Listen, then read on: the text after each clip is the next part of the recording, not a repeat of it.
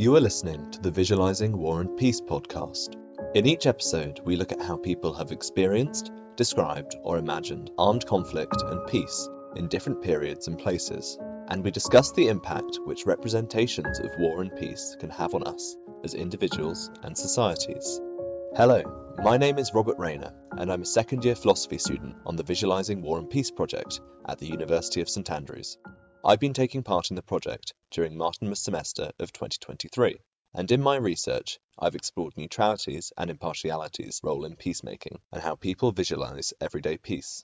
Today, I have the pleasure of interviewing Debbie Flack. Debbie is a Quaker from Godalming in Surrey. She has recently come back from Palestine and Israel after spending 3 months as an EA, an ecumenical accompanier. EAs are human rights monitors who take part in a World Council of Churches program, EAPI, the Ecumenical Accompaniment program in Palestine and Israel. Today, I'll be asking Debbie about what being an EA is like, why it's important, and what role accompaniment can play in peacebuilding. Debbie, I'm very grateful to you for taking the time to talk to me today. Thank you for joining me, and welcome to the Visualizing War and Peace podcast. Thank you very much for inviting me. I'm pleased to come and talk to you today. I mentioned in the introduction that you were part of EAPI. Would you mind telling me a bit more about what being an ecumenical accompanier is like and what EAPI aims to do? Okay, the programme aims, as you've mentioned, to provide human rights monitors to vulnerable communities. Primarily, this is in the West Bank of Palestine. The aim is that we accompany and visit people in these communities on a regular basis and help to provide protection against some of the worst violence that can be seen. The idea of protective presence is that when there's an international person present, sometimes the worst actions will not be taken by antagonists. Also, people who are vulnerable might feel strengthened to actually enforce their rights. We help to accompany local peace activists, and the programme also requires us to advocate for change as well, in particular to advocate for an end to the occupation by giving at least 10 talks when we come back to members of the public. I was based in the South Hebron Hills, a rural area, although I stayed in a Palestinian city during the evenings. That's where we had a placement. But most of my time was spent walking with shepherds and shepherdesses in the hills. So on an average day, it would involve having breakfast with the team I lived with, which was a very international team, somebody from Finland, Germany, Sweden, and Scotland. And there were 5 of us, which meant we could go out in 2 teams. So we'd probably have a look and decide which areas we'd go to. I'd spend most of my day from, say, 8:30 in the morning till 3 o'clock walking with a shepherd. The idea was to prevent violence and from them being unable to graze their sheep and goats because of the presence of settlers nearby. Settlers are Israelis who live in the community, and their presence is deemed illegal by international law, and they have taken to harassing the shepherds and preventing them from accessing their lands, and this has a real impact on the economic life of the shepherds. So our presence enabled them most of the time to still access their land. A lot of EAPI's work is monitoring this freedom of movement, house demolitions, access to education and farmland. Where do these reports go? What do they aim to do? The reports will help to form the basis of reporting statistics used by such bodies as the UN present in the West Bank, and also to link with non-governmental organisations out in the field. So, for instance, if we witnessed a house demolition, the report we wrote would go not only to the UN, but might go to a charity such as action against hunger, who would be able to go to the area and provide a tent and maybe food and help the family resettle in the short term. It's possible also that it went to, I think, the Norwegian Refugee Council, who might be able to provide some legal advice as well. So depending on the action, it went to various teams who we felt could help in the immediate short term. You seem to have quite a literal experience of walking with accompaniment, shepherds and shepherdesses. How useful is it on a national scale of international people walking in a protective presence with locals? Actually, I think it is really useful, especially in light of what I see happening now in the West Bank. At the moment, the violence from the settlers has increased rapidly from, I think, before the 7th of October, there were around 3 attacks a day, and now there's 6 attacks a day, and more people have been displaced. I think when there is an international presence, the settlers are more careful. They don't want bad publicity. It's very easy to post things on social media, not that the Ecumenical Accompanist program does that, but I think people are more wary of bad publicity. It does give strength to the local population. While I was there, if shepherds in a certain area knew that we were coming, they would walk further onto their land, where without us, they would feel more threatened by the settlers and not venture out so far. So I think it definitely is a valuable tool. And also, I think it's useful for a population that's suffering to feel that they're not forgotten, that they can have a voice. When I come back, I think from the media you might get the impression that everybody's got a gun, everybody is violent in the West Bank, and actually seeing shepherds with their sheep, seeing how they're trying to make a living, gives a different view of life in the West Bank. So I think it's important, one, to go and witness it, and to try and be a support to people who are suffering. Something that you see often in the media internationally about this conflict and others, religion is often framed as the root of these conflicts. So whether it's Sunni and Shia, or even back to the Crusades, you have religion as an antagonist. But EAPI is a World Council of Churches programme, and that seems to flip it on its head. Can religious people and religious bodies actually make a positive impact in peacemaking? Do they bring a unique perspective to the table? The World Council of Churches accepts people of all faiths on the programme and people of non-faith. So it's not essential that you are religious, though I think having come back, I think having faith might help you have courage to go to a place where there is conflict and there's an element of danger. And having faith gives you hope, I think, sometimes, or it's a way of having hope. With regards to the framing of it being a religious conflict, I think it's a way in which the media simplifies what is actually going on. What I see is land grab and the taking of economic resources. It's done through the proxy of it being a religious fight, and I know it's a big motivating factor for those who tend to have I guess I would say, a more fundamentalist view of their faith. But actually, it's about land, it's about controlling resources. That was my view of what I saw. Did you feel that your own Quaker faith impacted your witness? Did you feel it? Because in Britain, the programme sends people from the Britain Yearly Meeting, which is the national Quaker body. What makes Quakers particularly interested in both Palestine and in wider peacekeeping efforts? I think maybe some of it is you're with a body that has an historic experience of being peacemakers or wanting to be peacemakers. And maybe it attracts people who are interested in peace and who see it as an important part of their life and an important part of their witness.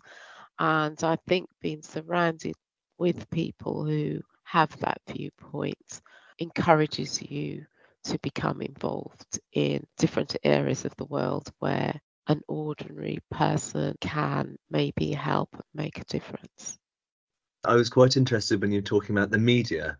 What do you think that the media portrays most accurately about the conflict, and what do you think it misses the most?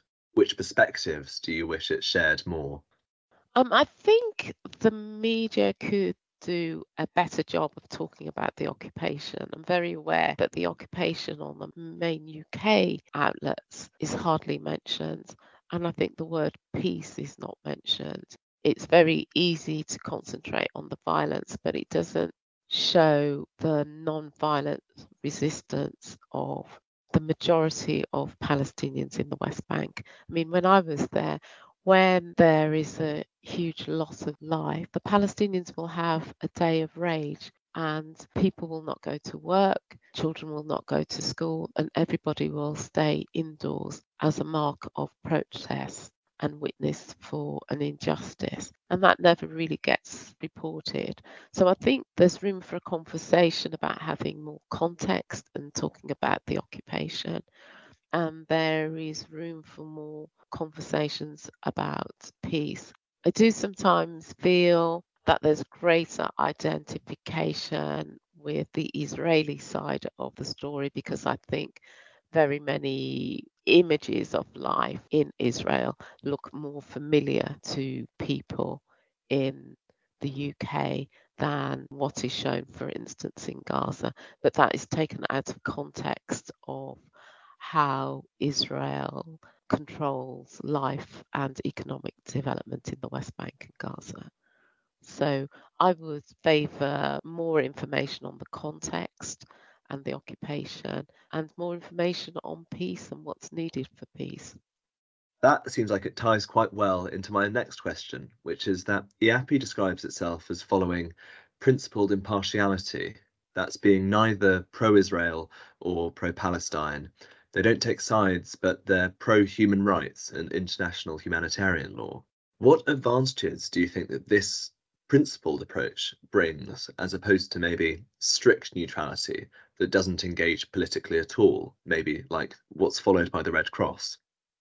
Part of me believes that all acts, I guess, are political, but I think it allows the programme to rise above the arguments as to whether it's a religious conflict or not by focusing, if you like, on hopefully those matters that everybody would agree on, that everybody should have the right to water, a means to earn a living, to enjoy ownership of property, and not to be subject to continuous violence.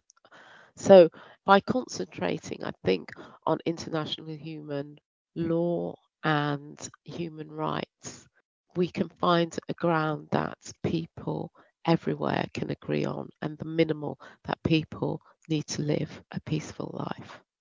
Do you think that that approach is particularly important for long-term conflicts like the Palestine-Israel one? Yes, I think it's important for all conflicts because where there is inequality and injustice, then I'm not sure there can ever really be peace. And so I think it is always important that we concentrate on trying to keep that almost, I would say, a minimum standard of adhering to international law. It feels that everybody will be treated equally. Practically, how do you help yourself balance maintaining your principles with being able to listen to all sides?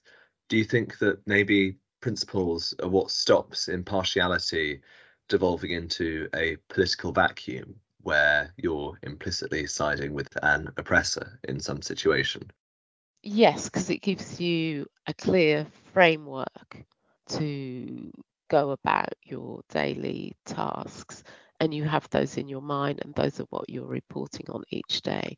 So although obviously you might see really dreadful things, you're going to, in a way, not dwell too much on the emotional distress, but you're focused on reporting, on being a voice, on trying to stop abuses happening.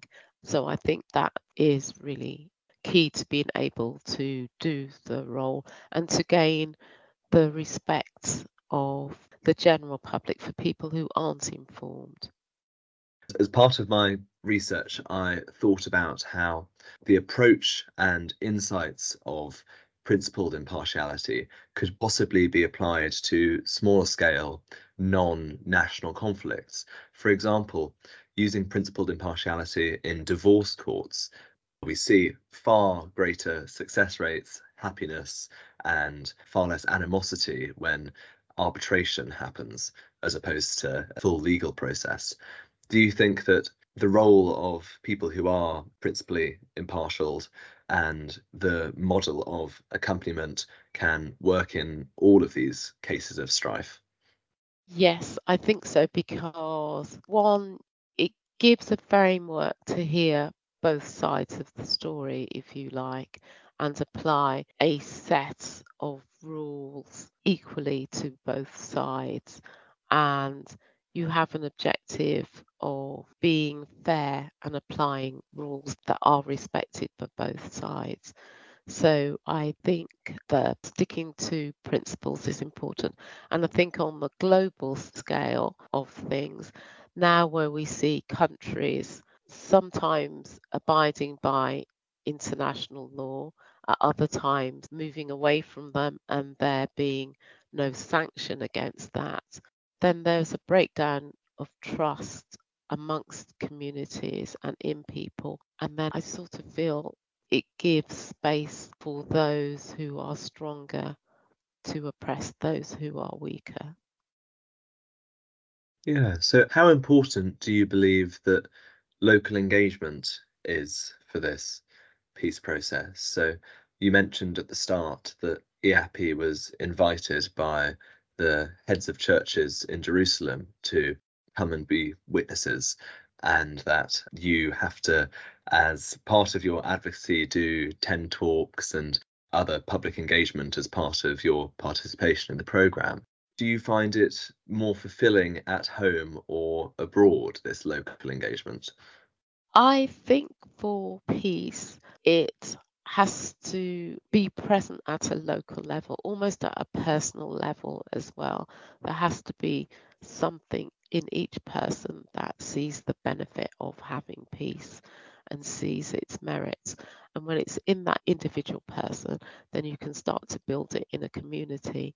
I think, and I know there are situations where things might be imposed from the top, but if that is not embedded down at an individual level and in the community, I'm not sure that peace will come, because there will always be fear of the neighbour and fear of the other. So I think peace starts at an individual, and at a grassroots level, there must be a desire by individuals. I think governments and the use of language can all help or distract from ideas of peace being seeded down at an individual level and a community level. But essentially, it has to be there at the grassroots level as well for peace, if you like, to really take a hold. Because I think peace is almost a continuous process, it's not static. Do you find that brings you to participate in peacemaking, building, and keeping in broader contexts than just as an EA? So, are you involved in any other peace movements? I think since coming back, my primary focus has been ecumenical accompaniment program and the advocacy. I have been involved in campaigns against the arms trade, because I feel that prevents peace, really. I think weapons, although people say weapons are used defensively, I think it's very hard in the modern world to see that. So that is another strand of work that I've been involved in. And I've also been involved in prison work because I think the inequality there does not lead to peaceful societies and generates a sense of fear in local communities, which doesn't help community cohesion. And I think it's a strand of perhaps inequality, injustice, not looking at symptoms and putting problems out of sight that also don't help society. So, but I actually have to say, also within myself, since coming back, it's made me reflect more deeply on what I understand peace to be. It's quite often easy to be angry about what you've seen, but actually to think, well, how do I convey the truth of the situation? How can I talk to somebody who doesn't have the same view as me? That is something that I've reflected on a lot more since coming back, and the use of language and how I use my emotions. So I imagine that inner peace is very important while you're in Hebron. How did you find that you were able to maintain that? Was there an active prayer life or meditation, or did you just like to cuddle up with a book? How did you maintain your inner peace throughout being in a very stressful situation? Well, the program does encourage you to think about this before you go out. So I always try and do a little bit of yoga, even if it's just 10 minutes, because that gets me in a different sort of headspace. I also try to do a little bit of spiritual reading each day. I actually find myself reading the Bible, and normally I'm not a great one for reading the Bible, but having a little bit of spiritual reading also helps. I think also because I was out in the countryside, sometimes just looking at the sky or looking at a vista that is much bigger than yourself again helps you to find some sort of peace and perspective on what you're seeing. Yeah, so just a slight change of tack now. In the wake of October 7th and the flare-up of violence, IAPI's had to withdraw from Palestine and Jerusalem. What will happen without their protective presence there? When you were talking about how settler attacks had already risen, would you say that that's partly a consequence of their absence? Yes, I think things have got much worse without the protective presence offered by ecumenical accompaniers. When I came back, one of the main stories I told was about a shepherdess in the South Hebron Hills. And since I've come back, their greenhouse, their home has been destroyed, and that family has been displaced. And there have been more displacements within the communities that I visited. But yes, I think also during COVID, the ecumenical program left and the level of violence increased in the West Bank. So, yes, I think having a presence there prevented some of the worst of the violence. If you were quite cynical, someone might say that eruptions of violence like this mean that the accompaniment approach isn't working. Is it that, or is it that it's needed more than ever? Is it contributing to peace building, or is it just trying to stop the situation from descending into an ever downward spiral of violence? I think it still does achieve the stopping of the worst of the violence.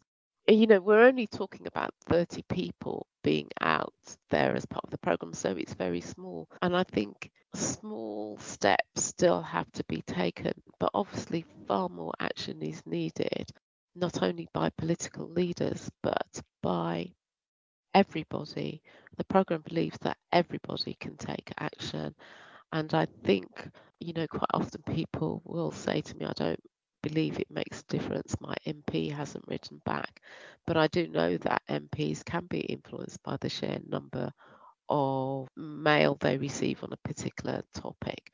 And if all the adults in the world did one thing, that's a huge voice. And sometimes it can be a small action. I think of, the Arab Spring. It was a person be, it was somebody who was selling tomatoes who was mistreated that helped to vocalize unrest in Tunisia. So I think it's still important. It's just that far more of it is needed. Very, very interesting. What do you think, in the broader sense, is then the biggest lesson that you've learned from being an EA? Oh, that's difficult. I think that I do believe we can all do something. I don't believe it's possible to look in some of the most troubled places of the world. We can create brave spaces. I think it's made me respect and very humble towards people who are suffering, because despite the violence, I did not see in those communities where I was people ranting and raving every day. They were still trying to act from a piece of love because they wanted their children and their families not to be consumed by the violence and the occupation that they saw around them. So I think I witnessed the strength of humanity, or the best of humanity that you can see. And I think in our normal daily life, we don't stop and pause enough. And I think being out there has made me appreciate that, and also understand the complexities involved in peace. That peace, we talk about peace, but actually getting to peace is really difficult, and it takes a lot of work. I don't know if that answers your questions. There are just so many things that I've learned. I think it's given me more courage, actually. I've done lots of things that I wouldn't have done. I've been to talk to a bishop, I've spoken to my MP, and I think maybe I wouldn't always have had that courage, but seeing ordinary people in the West Bank deal with an ongoing everyday occupation has given me a stronger, braver voice. Yeah, it's very inspiring. Do you find that, since I imagine you're mostly relaying your observations, so you're talking about, oh, I saw this mistreatment, or I saw this show of strength, do you feel as if you're channeling that strength through you and that you've gained something? Yes, I've definitely gained from witnessing the strength of other people. Yes, and it's made me reflect inwardly on areas in my life which I would say are not peaceful. So I've gained more awareness, self-awareness, and awareness of things in the world. I think I might have believed before I went that, oh, maybe my MP doesn't really understand, maybe my MP doesn't see. But I realise that if I can see it and I'm just an ordinary person, that there is far more knowledge out there and more reasons to challenge what we see and the direction we move in. So, as part of going out to Hebron, I imagine that you had lots of preconceived notions either side, even if you were still impartial. What was the most unexpected thing that you witnessed on either side, of good or bad? I think actually one thing I didn't expect to come back with is a greater sympathy towards the Israeli perspective. I think maybe before I went, and I still am, but very much focused on the occupation and the violations of people's rights. And I saw the Israeli perspective through one prism as a group of people wanting a homeland. Having been there, I've come back to think, well, one, to understand better the fear that I think that exists a lot in Israeli society, and a sense of insecurity. And I think I hadn't really understood that.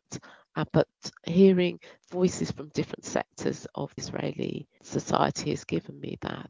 But also, I feel great sadness, because I feel that maybe at the start of the Israeli state, there was this great hope of creating a lovely homeland, but that is so far removed from actually what has now been created. I mean, it was an incredible opportunity given at the expense of other people to create our homeland. And I cannot believe that this is the vision.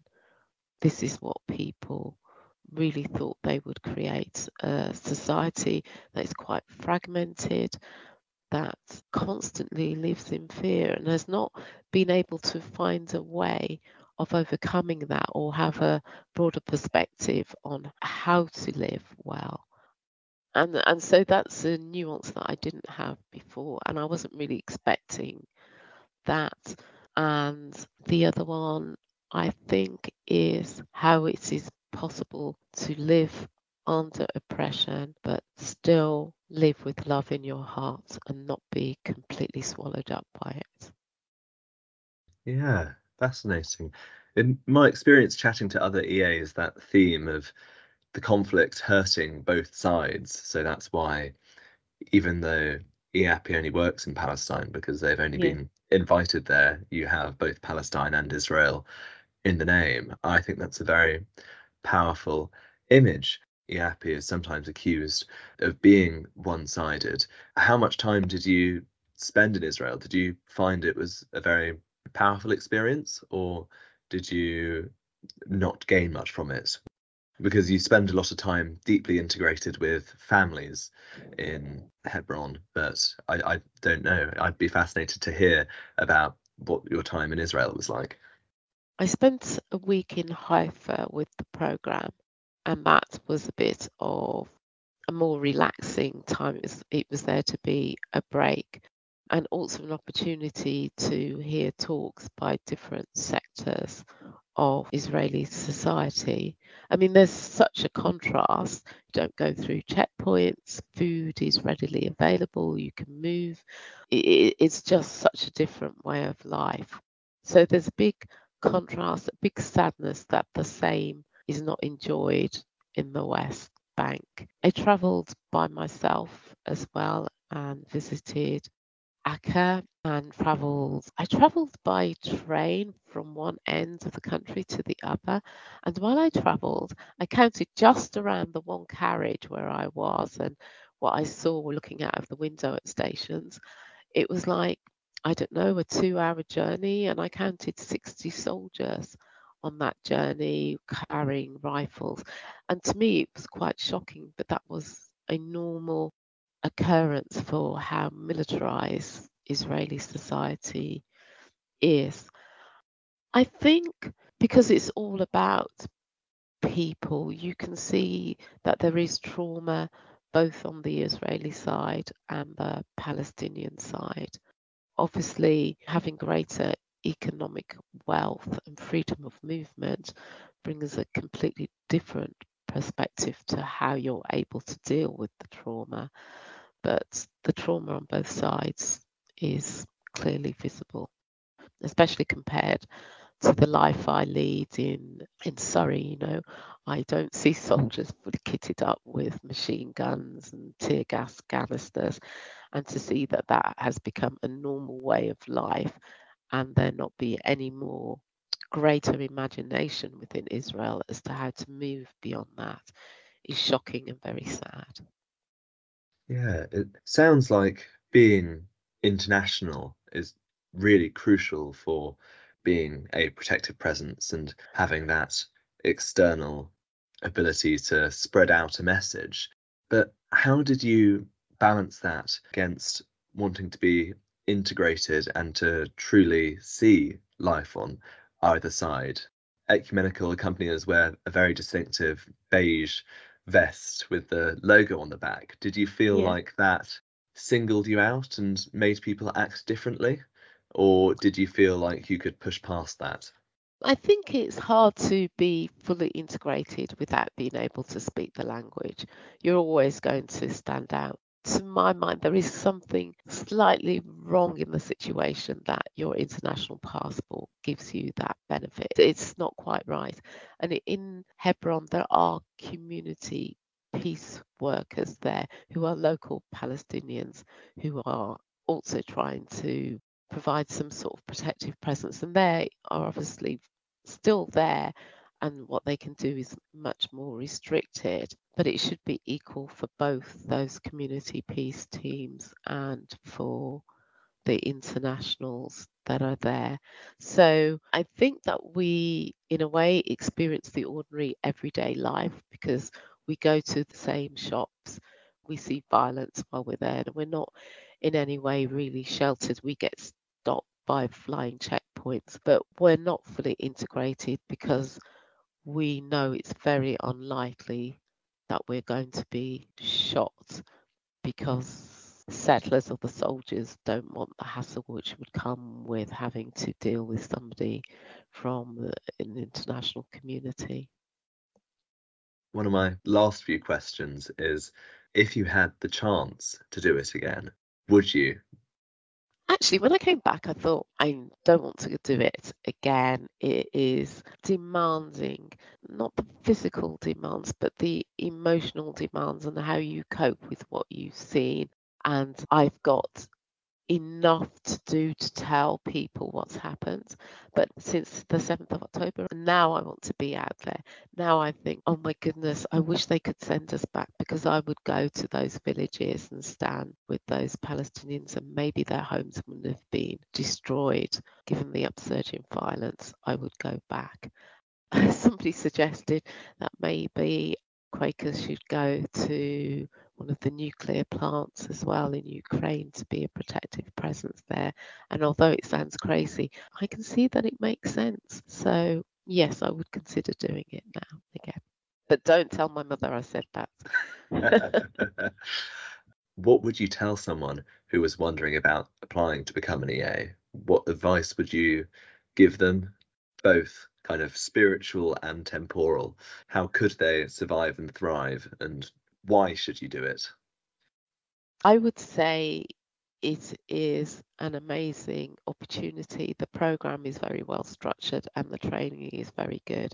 And if you pass the training, do not doubt that you will be able to do it and to come back, I would say, with extra depth and hopefully human understanding. I think you will form a very close bond with the people that you go out with and with the program and with Palestinians.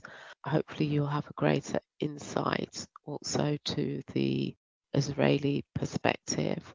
I don't think you have anything to lose, only things to gain by actually doing the program. I've come across this phrase that really there is no safe space. It's about creating brave spaces. And I think the program and the steps taken by the World Council of Churches have created brave places in people's heads and hearts and in communities that they serve in the West Bank. So I would say do it. I think it's really important that you're grounded, and the reason why you're doing it is a good reason. And I think the interviews, hopefully, I think the UK training does look at that. You also need to have in your mind, how will you keep your peace of mind together while you're out there? You need to have a plan, whether it be you'll take some trashy novels with you, you're going to tune into Netflix, or you're going to do yoga. You need to have something to keep your soul together, I think, while you were there. But actually, not to keep your soul together, but just to keep calm. Your soul will be kept together by the goodness that you see while you're out there, even though it's challenged by the violence. What a wonderful note to end on. Thank you so much, Debbie, for taking the time to speak to me. Thank you also to you, our listeners, for joining us again. If you would like to find out more about the Ecumenical Accompaniment Programme in Palestine and Israel, you can go to their website at eappi.org, or the blog of EAPI UK and Ireland, with more written and pictorial accounts like Debbie's, by going to eyewitnessblogs.com. If you have any questions about the work of the Visualising Peace project, please do get in touch. You can follow us on social media, just search for Visualising Peace, or contact us directly by emailing us at vispeace@st-andrews.ac.uk. If you would like to support our project, please share and subscribe to the show on Apple Podcasts, Spotify, or whatever platform you use so you don't miss an episode. And please do leave us a rating and review on Apple Podcasts. It really helps people find the show. Our theme music was composed by Jonathan Young. This show was mixed by Zofia Gertin. Thank you for listening.